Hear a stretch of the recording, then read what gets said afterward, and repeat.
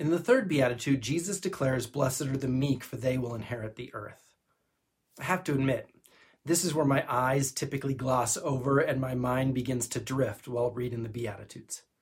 Blessed are the meek, for they will inherit the earth sounds a whole lot like, blessed are the poor in spirit, for theirs is the kingdom of heaven. It always felt like Jesus said, don't just be humble, be really humble. Why even bother to put the strange bit about mourning in the middle? To be fully transparent, it was not until preparing this series that I actually took the time to look at the difference between poverty of spirit and meekness. And that initially happened as I wrestled with the script for the first beatitude and thought, how on earth am I going to find something to say for each of these? I am overeducated. I have done pastoral work for most of the past 25 years. It is embarrassing to realize that even in English, there's a clear distinction between humble and meek.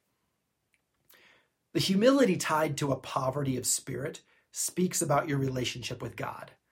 For some, this roots in the distinction between creature and creator.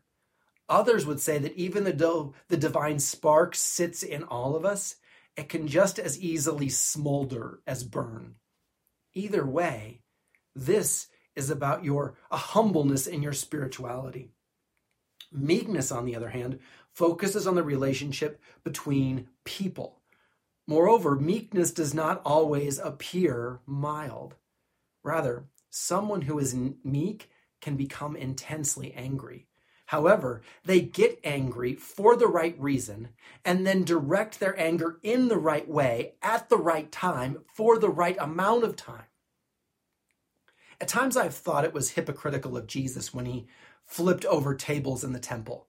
After all, as I understood the word, that does not demonstrate meekness. However, with the right understanding of what it means to be meek, the temple scene is the embodiment of meek anger. For the not familiar, in Matthew, the scene comes a few days before Jesus' arrest and crucifixion. The day begins with Matthew entering Jerusalem on a donkey. It is a symbol of how his way of love undermines the political power of Rome. Then he goes to the temple to do the same and undermine the religious establishment of the day. He drove out all those who were selling and buying in the temple, and he overturned the tables of the money changers and the seats of those who sold doves. Then he quotes a verse from Isaiah 56 about turning a place of prayer into a den of robbers. In other words, the local merchants who were there to provide a service that allowed those from across the known world on a pilgrimage to Jerusalem to obtain animals necessary for sacrifice were using the laws of supply and demand to exploit the people and enrich themselves. So Jesus gets angry at the exploitation and directs it towards those doing the exploiting.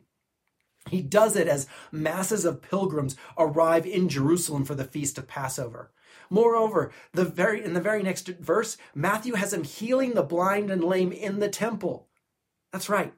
Reason, direction, timing, and duration of meek anger. This stands in stark contrast to the religious zealots of Jesus' day, who were out to invoke an insurrection. They wanted the people to take up arms and drive Rome out of Israel. According to the historian Josephus, they were essentially the militant sect of the Pharisees.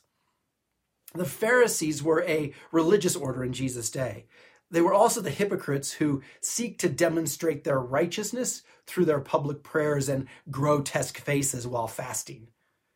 As a group, they were anything but poor in spirit, and the religious demands they placed on the people made life even harder. Ultimately, they teamed up with the rest of the religious establishment and Rome to crucify Jesus in order to maintain their power. If the zealots practiced meek anger, they would start by examining their own hearts and lives. They would focus on the exploitation within Jerusalem. By modeling a poverty of spirit, they could reach out and comfort those who mourn. But instead, they focused on their own righteousness and sought to drive out the foreign occupier. Moreover, they did so for the wrong reasons at the wrong time and for the wrong duration.